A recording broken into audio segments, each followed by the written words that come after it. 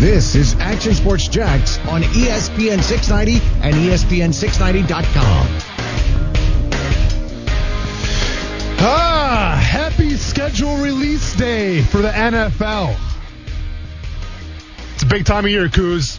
People in the media get pretty pumped up about it. The players, not so much, I think. But obviously it's going to be a big night. Listen, I'm going to be honest with you guys right now, all right? Brent Martineau's running a little late, okay? Cat by the name of E. Dilla we had on the show last week. Not really sure what I'm supposed to do here, but I'm going to do what I think is necessary and right, okay? So last week we had E. Dilla obviously on from, he's from the Bold City Brigade, but he's got his podcast and everything, and he's essentially like the Adam Schefter for the Jacksonville Jaguars. We don't know his sources. I think we figured out that he is indeed black, Kuz, or is he white? We still don't really know. I don't know. Yeah, I don't know. Yeah, I mean, his music tastes, putting Haji Beats as your profile picture, your Avi, it throws you for a little bit of a curveball. So can't confirm the race of E. Dilla quite yet. Not a big deal. But here's the big thing, okay? He put out the schedule. Now, how accurate is it? Yeah. A schedule. How accurate is it? Well, he said himself. Usually he's around the ballpark of 80%. And here's Brent Martineau. Oh, you came just in time, man. I was getting ready to break it down. You can break it down. Oh, no. I mean, are you going to go off what E. Dilla says? Well, I just got done kicking his ass. And he just spoiled Christmas. Well, here's the thing. Do we announce it or not? Like that was like my kind of dilemma before you got in here. Is like, well, I'm not sure if I should really encourage this or not. And then I came from the standpoint of, well, guess what? The guy was on the show last week, so, well, Have we hired him yet? We haven't hired him, but he's usually pretty right. So I think there might be something to it, Brent. Hey, Your listen, thoughts? we put out a schedule yesterday, too. Just guessing. Yeah. I mean, who knows? Mine was Dilla's trash, just though. guessing, and maybe he's right. Okay. I mean, hey, obviously, it doesn't look like John Clayton was right about the AFC versus the NFC games early on. All the folks that thought divisional games would be backloaded, doesn't look like that's right. And I kind of hinted at that. I said that last week. I had heard that, and I know some people talked about that, but I heard that wasn't necessarily the case. So E. Dilla's schedule might be the best one right now. Okay. We'll find out. Well, whoever gets it right wins a hat. Oh, I like it. And Unless I'm sure it's E. Dilla. I'm sure it upsets you a little bit. See, to me, I love this because of what the NFL was trying to do, tonight. They're going to make a 3-hour show about, it's draft, it's schedule release night. Everybody grab the family, gather around. It's going to be a crazy night. I'm sure Luke Bryan is going to make another appearance, and we're going to make a whole spectacle of it. And then all of a sudden, just some guy on Twitter with, 5,000 followers from the underground just says, no, I think I'll release the schedule right now. Yeah. So, that's why, I hope it's right, number one, but I'm all about it because it's kind of essentially a big middle finger to the NFL in general. Yeah. And I'm not mad. And by the way, the leak in the NFL, the Jags, wherever, better hope they don't get caught. They don't like this stuff. Oh, they really don't, yeah. And it could be multiple people and kind of piecing it together and all that. But, hey, he's having fun with it. I think we've had fun with him. I jokingly said I'm blocking you on Twitter because I kind of do want to be surprised. You're kind of serious, though, because you're kind of upset. You're a little upset. I'm not really that upset Okay. about it. Well, okay. Because here's the other thing. There's a 20% chance he's wrong. Sure. There is that. There is that. So maybe there'll be a surprise or two. We need to confirm. Here's the other. Sometimes we will get a heads up so we can print it and push it out there, but we can't really say it until. Mm-hmm. And we may get that a little bit later, not on the show. I've asked I don't want it right now. Why? Well, because I don't want to accidentally say something. We're not allowed to leak it out, so I wouldn't want to say it. So I can't tell you if his is right or wrong. But blink if he's right. I can't. Oh, no. I mean, he was so fast with the blink. You can at least hold your eyes open a little bit. It was literally a point of a fraction of a second, and Brent Martineau blinked, ladies and gentlemen. I can't tell you. I don't know. I Fastest seriously blink I've ever asked. seen. I said, if you're going to do that, so give us a heads up for our web department and our graphics department, everything else, which is very nice. Things sometimes we get. If that happens, don't do it until after 6 o'clock. I don't want to know. Okay. Yeah. because then what happens is we say something. Say this didn't come out from Dilla. Then you say we're guessing and we're talking about the schedule, and you guess right, and they say, well, see, you said something. No, I get it. And I don't want that. So. Listen, it's all part of... I like to be surprised by it. I really do. No, I don't need to break the schedule. And let's be honest, it's all about, a part of journalism as it should be is you should have more than one source, right? I mean, like more people than one person should confirm. Well, that's when we had Dilla on, that's why I said this is the BS about Dilla. He doesn't need more than one source. Well, because he's not officially like a member of the league. He's not getting paid for this, man. I know it. Yeah, so I hope you're wrong, Dilla. Okay. I hope he's right just to kind of put a middle finger to the NFL, man. Don't present it as a 3-hour show to reveal the schedule. Just put it on the website. Let's move on with our lives and let's get excited for some football. Dilla getting way too much credit here tonight. Let's start the show. How's everybody doing on a Thursday? Action Sports Shacks on ESPN 690. A little UFC conversation coming up. Justin Gagey on the show. Am I saying that correctly? Me and Kuz just had this joke. Yes, you are saying Justin Gagey correct. Yeah. Yes. So I thought so. I mean, it's confusing, man. He's got a J in there. Yeah, he's by a vowel. He's got that too. Exactly. When we have people on the line, I was telling Austin this. I never know what to call them. Do I say Mr. Gagey? Do I say, hey, Justin? That. Yeah. Because that feels weird because that's my name, too. So. True. But I would say, hey, Justin. Like, he's like a 31-year-old fighter. Yeah. Right, but if it's... I don't even think Dana White would want you to call Mr. White. No, I said, hey, Dana, and then even that felt weird. Yeah. This is fighting. This isn't a Fortune 500 company. But even so, like when here, Billy Horschel calls in, the first time I was like, Billy. Hey, Mr. Horschel, and I was like, that feels weird. Brent, Justin Gagey, 31 years old, doing a little homework, I see. I see you. Here's what's interesting about that fight coming up. Hit me with it, Brent. How much does reach matter in the fight? Because he's got a 6-inch disadvantage. That's a good point. Especially Tony Ferguson, those long arms. That's why I still get at the darts chokes. Are you a big darts choke fan, Brent? No. Yeah, I get it, man. It's kind of a hard maneuver to pull off. You have to have those long arms. So I get it. From your standpoint, you're probably more like a rear naked. Darce? D-A-R-C-E? D''ARCE. Is that like the guy who invented it? Tony Ferguson? No. Oh. Darce. That's a good question. Probably. I've already told you, I've been in a rear naked chokehold before and almost put to sleep. That's a fantastic story. Matt Hughes, right? Matt Hughes. Yeah, which is like, one of the pioneers of MMA. Guy's a bad dude. Yeah. So we'll talk a little bit about that. The headliner, by the way, is Gagey and Ferguson coming up Saturday. Action Sports Shacks will be there, and it's going to be a wild process. The whole thing, we'll be able to tell you more about it coming up on Monday and how it went. You can see it on ESPN+. Obviously, there's a pay-per-view element to it as well in terms of the Gagey-Ferguson fight.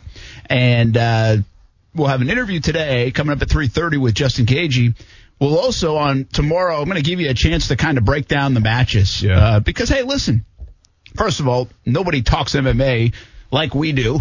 You better believe it. Like you do. No, hey, you're bringing content to the table. We're talking about reach. We're talking about darts chokes. Brent, you're on it, man. You're good. And so we'll talk about it a little bit. I know it's not for everybody, but that's okay. We've got an expert in the room. It's the first live sporting event in the United States. We had a fantastic interview with Dana White the other day. That gained some traction in some of the MMA circles. Yeah. And we'll talk about it tomorrow as well from a bout-to-bout standpoint. Just spend a segment or so on it. But today is a little bit about the schedule. Today also we ask a couple of questions. And to me it has to do with mental toughness and physical toughness. Do the Jags talk about the have commercials it? again? Okay. I thought we were going back to the commercials during the NFL draft. Okay, good. Do the Jags have it? I like it. And what I mean by that is I'm going to give the mental toughness side. You better have that to wear a C on your jersey. And you brought up an interesting thing this week that, from a topic standpoint, who will be the captains of this Jaguars team? A team that has 30 rookies on its 90-man roster right now. I can name off and rattle off second-year players and third-year players. It has very few veterans. Avery Jones, veteran guy. Chris Conley, veteran guy. Heck, I would put Josh Lambo in that category. Lorente McRae in that category. Linder. You've got Linder and Norwell. I mean, you have some. But you don't have a lot. And who do you lean on? Offense, defense. How many captains do you need on the team? In the past, this team has had 5 or 6 of them. And by the way, I will get Doug Marrone, who had an awful run with captains in 2018, allowed the team. Now, I don't know if he had a little more influence, but he allowed the team to pick him again in 2019, and that wasn't as glaring of an issue as it seemed to be in 2018 with who they chose as captains. But who would you identify, and could you give a guy like Minshew the captaincy in year number 2. He's your alpha dog guy. He's your guy. He is the guy. We know that. I think they know that. I think everybody knows that here in 2020. Could you give him a captain's role? So we'll talk about that. And love to get people's thoughts on that. Mm-hmm. And listen, to a degree, is the captain stuff a little overrated? Yeah, probably, but I do think it signifies something in a locker room, and you can speak to that. Of course. And I also think on this team, because there's so much youth, it may carry a little weight. But there's also a lot of storylines, Brent, right? Like Leonard Fournette, this is his last year in Jacksonville. We're almost 100% sure of that, okay? Do you give him a captaincy, okay? Joe Schobert, obviously, is going to be a leader in that defense. Do you give him a seat, even though it's going to be his first year in Jacksonville? Let's be honest. We don't know when they're actually going to be on the field together, meeting together and everything. Does he earn a seat? Many people haven't even met him yet. Exactly. So there's a lot of questions to watch regarding who's going to be a captain this year. So I'm going to chalk that up to the mental toughness side. The physical toughness side, and again, I always try to be very careful with this element. I'm not saying the Jags aren't physical and can be violent on defense, but there is no way that you would characterize the Jaguars' defense over the last 3 or 4 years, even when it was very good, as this physical, violent defense like you would maybe the Baltimore Ravens at times. Correct. Even past Jaguars teams that have shown that physical, violent nature. Maybe the Tennessee Titans, the Steelers. I would put maybe even the Buffalo Bills in this category. So the question is, does the 3-4 shift, because the teams I just mentioned, Baltimore, Pittsburgh, Buffalo, they've run that 3-4, right? They have, but now the Bills run a 4-3 when Sean McDermott got there. Okay, so they've switched it around. Yeah. Does that lend to being a more tough team, a more physical team? Mm-hmm. Or is it okay to just be flashy, athletic playmaking and not have that I am going to bruise the heck out of you today mentality in this current day and age in the NFL? I'm looking forward to talking about this because obviously I did a little homework last night and I've analyzed teams that have the 3-4 defense, teams that run a 4-3 defense, and kind of the more successful teams of the 3-4, what do they have in common? And I kind of made some interesting observations. So I'm not sure if you want to get into it right now, more later on in the show, whenever you're thinking. But. Well, we're going to do it a little bit later because we're taking a break right now. And we will talk a little bit about the schedule before we have Gagey on, and then we'll revisit the captains and the physical nature. So a little mental toughness, a little physical toughness. I'm going to need a little mental toughness to get through the show now that Dilla spoiled it for all of us. All right? Action Sports Jax on ESPN 690. Let's talk a little bit about the schedule. And rumors and all that, not in that sense. That's fine. It's out there. If you want to go find it, you can see the rumors and what people are saying. How important is a fast start for the Jaguars in 2020 in this particular makeup of a team? Every coach, we got to go to fast start. But they all break it up in quarters as well. I'm going to give you a little history lesson on how the Jaguars have been. Cool. Also, I was thinking about prime time games, and something we left off when we said that yesterday is, sure, the Jaguars aren't going to have a million prime time games. Some people are like, they won't even have a prime time game. It is out that they're not playing the Titans in prime time. Yeah. That's nice to know. We think, Brent, are we going to blame Paul Kaharski now? A little more reputable than some others. I think that is that's factual. True. Paul Kaharski once said that was the best Twitter follow in the NFL. There you go. So he's right. But does Minshew help you get in prime time? Yeah. Talk a little bit about the schedule before we have an interview with Justin Gagey coming up, and then we hit some mental and physical toughness when it comes to the Jags and maybe us on ESPN 690. Not a few, but the process for me is really just weighing my options and taking my time. I ain't in no rush right now. I know with what's going on right now in the world with the coronavirus and everything, it's a slow process until the team really can see in me and seeing what I got and to give me physicals and everything.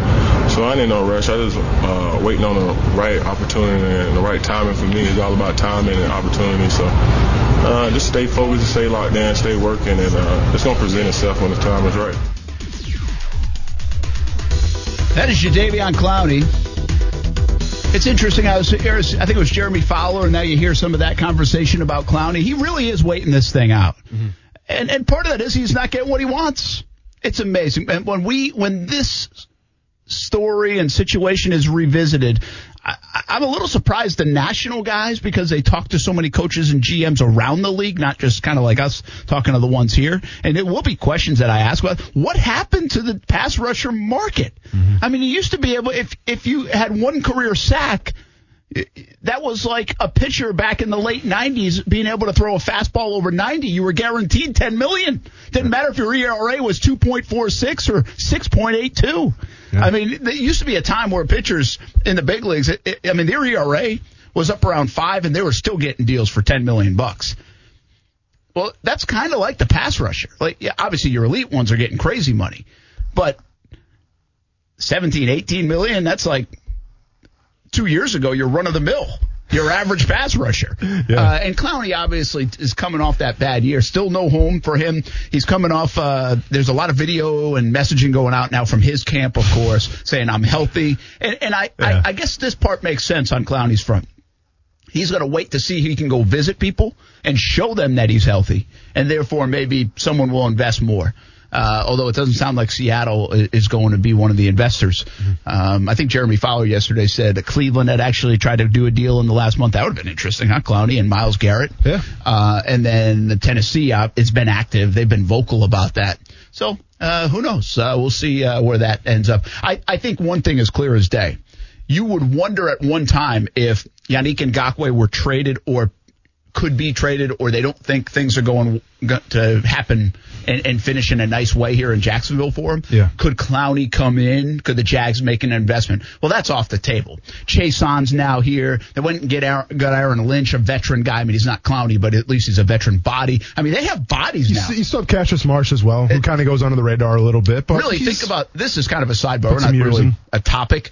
But we're discussing this, I think, 2 days ago. We were doing the 3-4 stuff. Yeah. Think about the bodies they have on their outside guys, whether it's the big end spot or the edge spot. They have Jan, obviously on the roster, Josh Allen, Chaisson, Cassius Marsh. McCray can do it in a pinch if he needs to. I won't put him in the category. But so you go 4 deep right there. But let's be honest. I mean, if you go, because he just can't play special teams. So he's going to have to be one of those spots. Yeah. And then on the other side, because you think Lynch is going to play that bigger side, don't you? Yeah, it all depends how much Lynch weighs right now. Yeah. I think in Chicago he was like 270, maybe even 280. Yeah. To me, depending once again, if it's going to be a 3-4 under, over, we'll see. But I think right now where his weight is, he's better suited as a 5 technique in that under front. Okay, well, so just even add him on that side, wherever you want to put him. But I'm just naming bodies. I just named 4 on that side. Yeah. And now you have Gunter, Smoot, and Lynch. I mean, you have 7 guys on the edges that the Jaguars can have fun with there, whether it's 4-3, 3-4, and 6. Hey, listen, there's a big drop-off between some. Josh Allen's a bona fide star. Jan has been a star. Chaisson, they hope, is a star. And those other guys are more middle of the road, but they've invested a bit in Gunter. They think he can be a little bit of something. Smoot coming off a 6-sack year. I'm not going to go crazy with that, but it's still a 6-sack year. You wonder where that leads him. Then I think Marsh and even Lynch to a degree are just kind of bodies. But this is why I'm so prevalent on a 3-4 defense, right? Because you just talked about the edge, right? And then you keep using the term edge. Well, to me, if you're on the 3-4, well then Smoot probably doesn't play the edge. All right, Smoot plays a 5 technique. That's not really considered an edge because he's still, so then Gunter not really playing the edge. So that's why I feel like they're better suited right now with their personnel for an all-out legit 3-4 defense, because if they were to play a 4-3 defense, well, now you're justifying having a depth at defensive end of like 7-8 guys, which is just unheard of, obviously, even in training camp. So that's why I'm so prevalent on saying it's going to be a 3-4 defense, because now you can move Smoot down to that tackle position, not playing defensive end, or the outside rusher. Now you can move Gunter and everything like that. So that's why I think it's going to be a 3-4. All right, so quick thought on that. Here's a quick thought on the schedule, and we'll talk more about it as the show goes along. I was wondering this yesterday. We were asking primetime games, right? I bet, it looks like, if, by the way, Dilla's right, but I think this was probably something you could assume. You actually did say it yesterday, right? Didn't you say Miami? So you were talking to Dilla earlier. That's kind of what happened. Yeah, pretty much, man. No, I said that I wanted Cleveland, but I think it would make sense to have Miami. But I thought it was going to be Miami more like later in the season. Yeah, but, Tua, Gardner Minshew. According to this report, it would be the 3rd week of the season. So bitter, though. So upset. All these flavors out here, I know. And you choose to be salty. Yeah, a little bit. But anyway, some people I said when the Titans and Jags report came out today that wasn't going to be the case. And I think that did come from Tennessee probably. I mean, Paul Kaharski covers the Titans, so I think that was like, hey, at least it's not that everybody's like, Yes. Right. Thank you. No Titans, Jags on Thursday Night Football. Thank you, NFL. For I don't once care the NFL what looks else out for the happens. Jacksonville Jaguars. Thank you. Yes. But it's it begs the question because some of them said, well, they might not have a primetime game. They might not have a primetime game. And I think they will have one primetime game even before this leak came out. Mm-hmm. But is that because of Minshew? Like, does Minshew make them kind of a primetime draw? We didn't really talk about that yesterday. They have very little star power. They have potential star power, but they have very little national appeal in Jacksonville. And that's not the small market. Listen, they had national appeal. Jalen Ramsey, Calais Campbell, even Nick Foles coming off the Super Bowl. I mean, there was some heck, you could argue when Bortles was around, it was national appeal because it was butt of jokes a lot of times, but he was a national name people knew. Fournette, I think, fits it. They really have close to no national appeal, if we're being honest. It's not a knock. There's no disrespect. They just don't have it yet. They're so young. Minshew is their only guy. Yep. Fournette carries a little bit of that. He does. I believe so. He's a guy that draws headlines. I mean, they'll lead with Fournette on SportsCenter during the last couple of months if he's making news. I think Fournette's a big name, and there is national appeal. But that's it. I mean, Josh Allen might be on his way, but he's not there yet. Well, Jan has never been there. And Josh Allen shares the name of that quarterback in Buffalo. True. No, I'm not going to say which guy's a better player, Josh Allen, Jacksonville. But obviously people recognize the quarterback a little more. So that hurts Josh Allen, like you said. Maybe 15% of the U.S. population can pronounce Yannick Ngakoue's name right. I'm not sure if I can even do it yet, but that's what it is right now. So DJ Chark could evolve into that. Yeah. So it's Fournette, but it's Minshew. Minshew's the guy. He took the nation by storm. He took the city by storm. He took the league by storm for a few weeks, and even that died off. Again, his play wasn't great for a little stretch there in the second half of the year. Then Foles comes in. But does he give them that kind of national appeal that people in Tacoma, Washington would turn on TV and be like, well, that's not a good example. He played at Washington State. So people in Wisconsin would turn on TV and be like, hey, man, I'm going to watch Minshew play. What's this Minshew Mania thing? I'm going to watch the Jorts and the Aviators play today. Listen, you have a guy who's obviously this folk hero for what he does off the field. You have a guy who is a la Brett Favre-esque on the field. And guess what? He plays the most important position of quarterback. Okay? After the 2017 season, Jaguars go to the AFC Championship game. What happens after that for primetime games? Nah. And guess what? You had guys like Calais Campbell. Okay? You had names. You had the mayor of Saxonville. But guess what, man? It's a defensive tackle. Again, you had Ramsey. And it really doesn't matter unless your name's J.J. Watt or maybe even Aaron Donald. But even Aaron Donald doesn't really get the love that he deserves. So it's the quarterback position. Remember when Johnny Manziel got drafted by the Cleveland Browns? Yeah, they were on 5 times. They were horrible. Remember, like they came off a horrible year. The Cleveland Browns, the factory of sadness. I think last year they had like 5 or 6. How many primetime games did Baker Mayfield get and how many primetime games did Johnny Manziel get? It's all about the quarterback position. And guess what? Gardner Minshew gives you that. Yeah. Again, I think they're only going to have the one, and it's that leak is right, then they will only have one. Yeah. But I thought that anyway. I think they're going to have a one game. Yeah. But I'm just saying, Minshew offers that up a little bit. Yeah. Maybe if they surprise some people, they can flex into a primetime game later in the year. Hey, when we come back, we will get back to more football. But Justin Gagey, he headlines the big event coming up Saturday. First live sporting event in Jacksonville is the UFC. We've talked about it a little bit this week. He joins us next on ESPN 690. We're getting back to live sports on Saturday night here in the United States, and the first event will be UFC 249. It's a big one right here in the River City in Jacksonville. Of course, no fans at the arena, ton of precautions taking place. UFC will be here 3 consecutive dates over the next really 10 days, Saturday, then Wednesday, then Saturday. But this one's the big one, UFC 249 on ESPN Plus, and then pay-per-view as well. And the big matchup, the headline fight is Ferguson against Gagey. Brent Martineau, Austin Lane. Austin Lane, former Jags player, current MMA fighter. We welcome in to Action Sports Jacks on ESPN 690, one of the headliners of Saturday night, Justin Gagey right now. Justin, hope your family's doing well and you're doing well during these times. Thanks for joining us. Oh, I'm lovely. Thank you for having me. Hey, what do you think about Saturday night, man? Finally back to some action, and how strange will it be in front of an empty arena? Oh, it'll be perfect. I'll be in my safe space, man. It's gonna be legendary. Why so? Will you have to get yourself pumped up? Well, why will you do well in that space without fans? What's that part of it going to be like? I guess the pre-fight stuff. Yeah, I mean, it's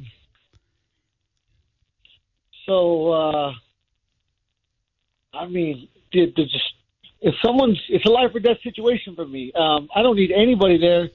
All I need is the adrenaline coursing through my veins, and that's what I'm going to, experience. That's all the hype I need.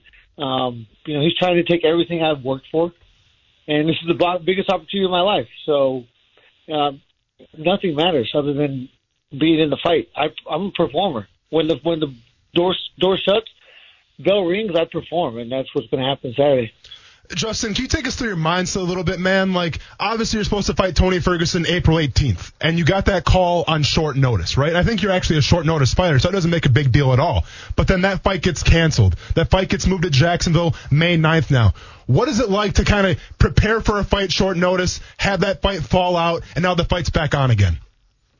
Yeah, this is I'm the opposite of a short notice fighter. This is the first and only fight I've ever taken on short notice, and it was the situation had a lot to do with my decision. And then, I've never been offered any fight with the world title implications, and so that's all I'm here for. That's all we fight for as athletes, as performers. We want to be the best in the world. We want to be recognized as the best in the world, or one of the best in the world. So it's been incredibly easy to get ready. But, Justin, when you talk about being, this is your first time taking a short notice fight, but do you almost feel like, this is ingrained in you? It's almost like what you're all about? Because let's be honest, I mean, your style of fighting, Tony Ferguson does a lot of crazy things, right? He's unorthodox. He has the elbows. He can throw the darts from anywhere. He's very versed in 10th Planet Jiu-Jitsu. But at the end of the day, you understand Tony Ferguson's going to come and try to knock you out, okay? He's going to come try to, use his gas tank and wear you down. So with that being said, I mean, is it almost an advantage to have a short notice fight from the standpoint of what he's going to do, number one, and number two, what you do as well? Yeah, I mean, the one and only thing that matters is he's human. He has a brain, and when it shakes, you go to sleep. That's the natural process of getting hit. So that's all that matters. Justin Gaethje, he's human, I'm human, and whoever takes a shot at the wrong time, in the wrong space, on the wrong spot is going to go to sleep. He does have jiu-jitsu. He does have wrestling. I've wrestled my whole life, and I'm not going to play jiu-jitsu with him. I'm going to stop it and make sure he stands up. I believe he wants to, he's got a little bit of macho in him. I got a little bit of macho in me, so I have no doubt that we're going to go out there and figure out who's best on the feet and then make adjustments from there. This is going to be one heck of a fight Saturday night here in Jacksonville, UFC 249. Brent Martineau, Austin Lane, happy to be joined by one of the headliners, Ferguson against Gaethje, Justin Gaethje with us. Hey, Justin, we had Dana White on a couple of days ago, and Austin asked him if there are any fighters like you that have performed in the UFC. You are that unique in terms of your mentality. Here's what Dana White had to say. He's an incredible fighter. He hits so hard, and you're absolutely right. He loves to knock people out. Move forward, take shots, trade, punch for punch until he hits you with the one that knocks you out. Is that about right? Yeah, I mean, I've had 6 fights, 7 bonuses, 5 headlines. No one in the history of the sport has done that. Justin, I've been breaking you up all week because the MMA audience knows who you are, right? And I'm trying to get the casual fans on board. And all I got to say is go watch Justin Gaethje's last 5 fights, okay? Whether they're wins or losses, just go watch them and see what happens. That's all you need to know about a main event for the UFC. Even your grandma will love it. Yeah, exactly.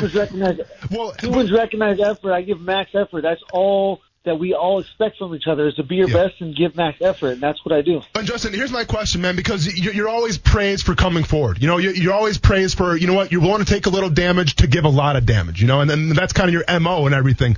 But I think after that Dustin Poirier fight, we kind of saw you evolve a little bit. And from the standpoint of now, you still dish out the damage, you still take the shots, but you're almost a little more calm, a little more calculated with how you approach things. Did that Dustin Poirier fight kind of change your mindset a little bit of how to approach a fight?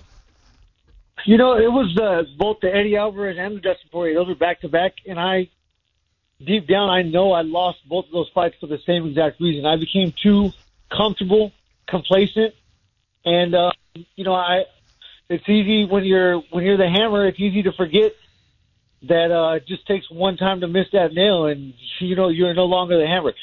I know that, when I became complacent and relaxed, I threw too much caution, out the window, and they landed those big shots. These guys are the best in the world. Tony's one of the best in the world. I possess a very particular set of skills, and, so it's at this level, it's who makes the mistake first. I cannot make mistakes. Justin, you may be the only fighter in MMA history, actually combat sports history, for leading up to a fight, you said, and I quote, "I hope I get my nose broken." All right, so number one, what's up with that? And number two, have you had a coronavirus test yet where they stick that Q-tip up to basically your brain? I have had that, and it was not comfortable. But it was quick. It was only like 4 or 5 seconds. I saw Tony said that I'm trying to throw him off and make him attack my body. Every sparring session, I offer $500 to $1,000 on a holiday if they can drop me with a body shot. So that's not the case. My nose is truly broken. It got broken 12 years ago, along with my lip got split. And, I want to smell my food before I taste it. I got to taste it to smell it. So, I'm trying to fix that. And you get the UFC to pay for it, I guess, right? Of course. I want the UFC to pay for it. And, it's not like I can just take a break and take some time off. The best time to do it is after a fight, especially after a fight where I win a UFC championship and I get to go home and have my, sulk in my belt. Hey, I got to be on TV tonight. I don't want my nose broken, but I'll leave that up to you. Justin Gaethje with us, headlines UFC 249 right here in Jacksonville. Can I ask you a little bit more about the whole process? You said you took the COVID-19 test. How much more do you have to go through from what you understand for the precautions the UFC will take during this event that will make it a little bit different? And can you be annoyed by any of that? Are you concerned about that throwing off your pre-match routine, anything like that? My number one goal in life is to never let somebody control my thoughts or emotions. That's under my control, and it absolutely does not faze me one bit. I always try to take the positives from any situation. The UFC is doing everything they can. Every time we leave this hotel, we come back, we check our temperature. They gave us 3 tests. They tested every single person that stepped in this place. The only thing that's going to be really different is no fans in the arena. But for me, again, life or death situation, adrenaline's coursing through your veins. That's not a factor. Given the situation in this global pandemic, were you at all concerned about getting in the cage this weekend? Did you have any hesitation? No, I had zero hesitation. Fighting is dangerous. My job is extremely dangerous, and I chose this life. And I will never be scared to live. Justin, like Brent said, I'm an MMA fighter myself, man. I'm trying to come up and everything, but I've interviewed a few MMA fighters, and I've listened to interviews from hundreds. Okay, and one thing I can't stand is the generic questions that UFC fighters usually get. But you're the only fighter I'm going to ask this question to, because you're the only fighter where I actually value what you have to say for the answer. And to set this up real quick, when fighters get asked why do they fight, guys are going to say they want to win a championship, they want to get money and all that stuff, right? Well, I don't know you personally, but I feel like when it comes to money, you obviously value money, but you don't live a lifestyle, essentially you don't fall in love with a lifestyle that you can't afford, right? So you're not worried about that. And in terms of the belt, one could say if you truly wanted the belt, well, then you could come out and wrestle for 3 rounds against all your opponents and you could win and climb up, but you don't do that. You try to put on a show for the fans. So I'm going to ask you this question. You're the only fighter I'm ever asked this question to, but Justin Gaethje, why do you fight? I fight for glory, man. That's it. Back in the gladiator, I was born in the wrong century. I'll tell you that. There's only, you only live once, and you will have regrets. And one thing I will not regret is putting, it on the line to prove I'm the best. Not very often does a person get a chance to prove something, to prove that they're the best at something in the entire world. I thank God got that opportunity right now, and glory is all I fight for. Justin Gaethje here on Action Sports Jax on ESPN 690. We appreciate the time, man. Good luck Saturday night. Hope it goes well in the headliner, UFC 249. Best of luck.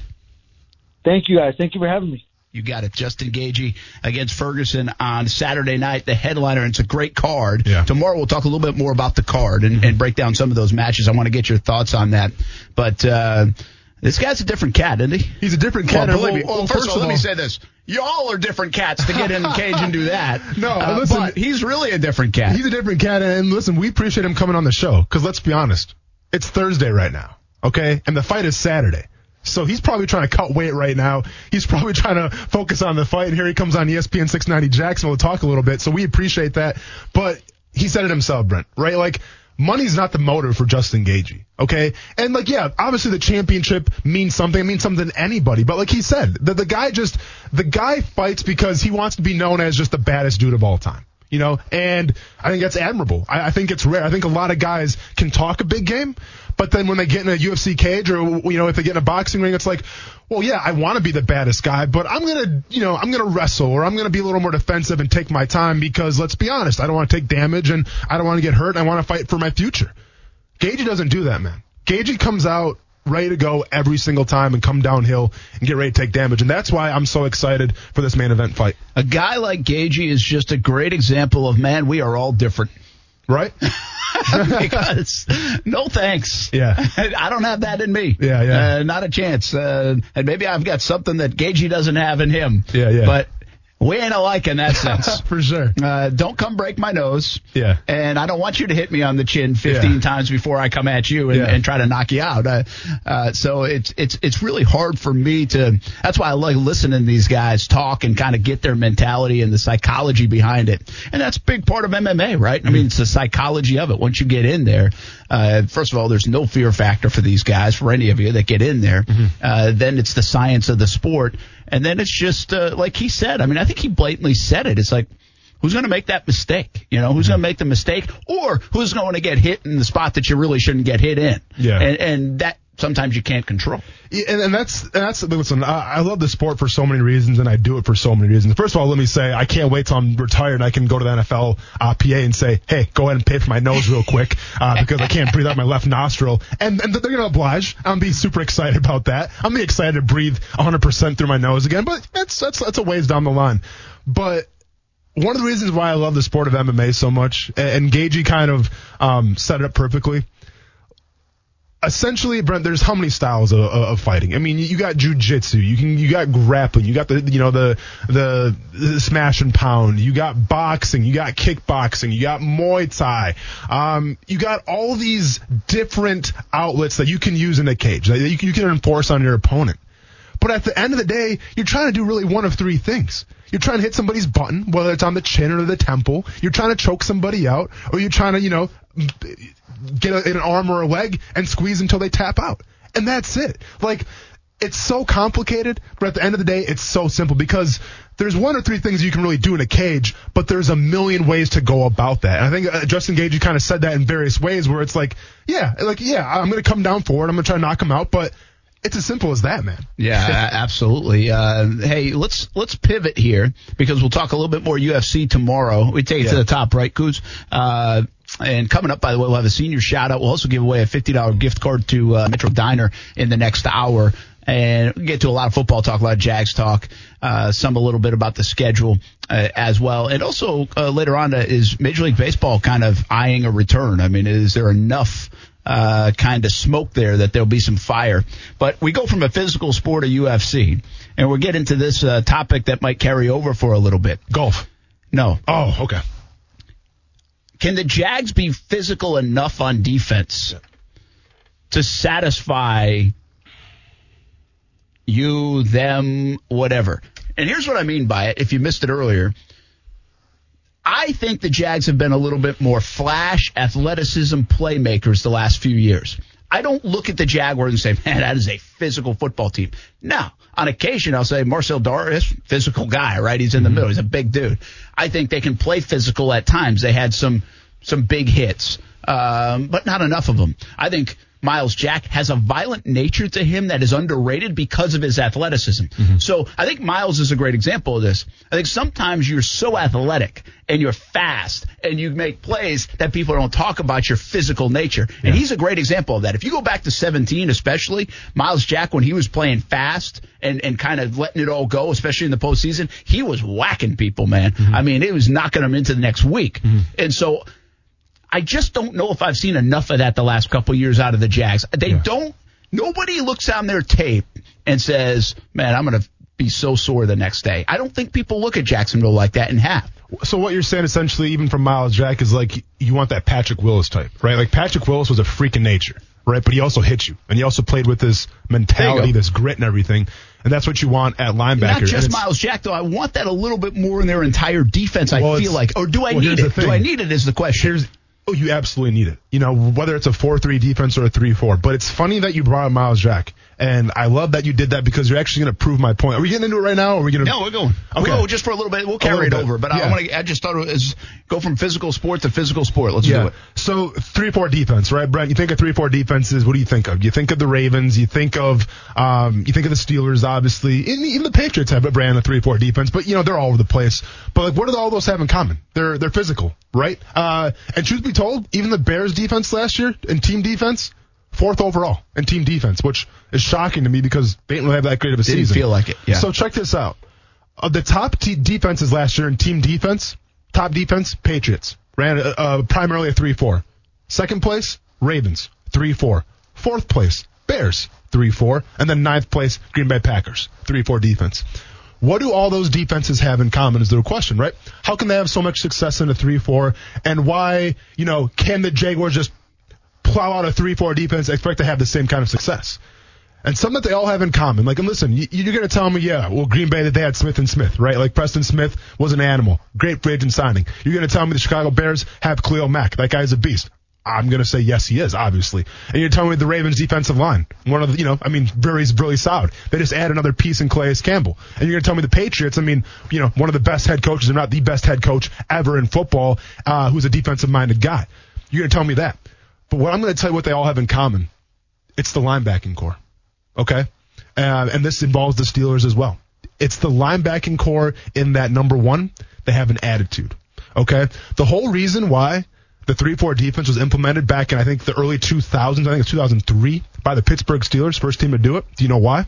Because when they went to the draft, they got a couple linebackers, and they all had something in common.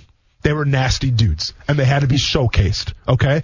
So I forgot who the defensive coordinator was at the time. Forgive me for that. But basically he said, you know what?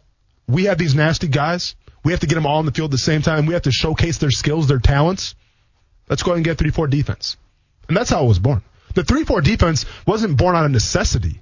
The 3-4 defense was born out of trying to mold your players to the best possible scheme. Okay? That's where it came up from Pittsburgh in the early 2000s. Now, yes, if you go back in time, there's been other 3-4 defenses, but I'm talking about the resurgence of the 3-4 defense stemmed from there. Okay? So when you look at the Jacksonville Jaguars right now, you bring in a guy in Joe Schobert. Okay? All things considered, we call him like a diet Puzz right now. Maybe even be an upgrade from a Puzz from the standpoint of the guy can drop back into coverage. He's comfortable in all phases of the game. So one could say maybe he's an upgrade from Puzz right now. You have a guy in Myles Jack who you just said yourself. You said he does have a little bit of that mean streak, right? He has to play within himself still, but that mean streak is there. So if you have those two guys in the middle of your field, you have one guy in Joe Schobert who I think is more of like the calm, cool, collected type, the guy who's going to get everybody lined up, the field general, if you will. And I play with a lot of great field generals, Puzz to name one, Darryl Smith to name another, Lance Briggs to name another. So if you have those type of guys leading your defense, and then you have kind of, let's call him the wild card in Myles Jack, well, then you have something right there, okay? And then you sprinkle on the outside linebackers, what you have, and now you got something really special. But it's not just that, Brent, right? It starts with the linebacking core, and it starts with the attitude there. That I always say the outside linebacker is the most important thing of a 3-4 defense. 1B would be the inside linebackers. And 1C, I guess you would say, because it's also important, would be like a 3 technique or a nose technique as well. All right, good stuff. I love the background and everything. What gives you out of those positions, though, who made the Steelers physical? The linebackers? Oh, those guys like James Harrison comes to mind, you know, and granted, James Harrison played more outside, but yeah, those guys, that linebacking core made those guys work. Or were they physical on all 3 levels? Like Baltimore, you can think of a bunch of different players over the years for Baltimore, of course, but you think of Baltimore as being this team when you wake up on Monday morning, you hurt more than when you played the Indianapolis Colts. Yeah, but let's be honest though, Baltimore had C.J. Mosley last year, or 2 years ago. Right? Best middle linebacker probably in the game. Maybe Luke Kuechly, but he's top 3 regardless. Goes to New York. They put a new cat in there, didn't skip a beat. You know, like, when I say that the middle linebacker's got to be physical and relentless, yeah, that's important. But, like, once again, the biggest thing and what C.J. Mosley doesn't really get a lot of credit for is the mind. is being in the right spot at the right time, number one, being a great leader, number two, and getting guys lined up, number three. So that's why, to answer your question, do I think that Jaguars can be more physical? Do I think that Jaguars could kind of bring a new intensity in this 3-4 defense if they do implement it, to be fair? Absolutely, because it starts with the linebackers. Josh Allen, we'll see Yannick Ngakoue, Chason, and then in the middle, Miles Jack and Joe Schobert. Absolutely. Because what I talked about yesterday, Brent, with Miles Jack, it's all about what you said. It's all about the speed. It's all about coming downhill, not thinking, just go. Just go hit somebody. That's what Miles Jack's going to do now if he's playing a 3-4 defense. So I am intrigued. When you add pieces like Al Woods and Gunter, who have been in 3-4 defenses before, who have had some success, who know about attitude. Al Woods coming from Seattle. They're all about attitude over there. All right? Don't get it twisted. I like the pieces that they have in place to kind of have a little paradigm shift of intensity and physicality. When we come back, I'm going to ask you this. If you were the defensive coordinator, what would you want your identity to be? And can you be both? Can you be physical and knock heads into next week and be the lunch pail guys? And can you be playmakers? Do they go hand in hand? I don't think it always does. Like Tennessee, they don't strike me as a playmaking team. They strike me as a lunch pail team. But can you have both? Which would you rather be on the defensive side? And this is all about how can the Jags get a little bit of an identity. They went a year without an identity last year. Didn't have one.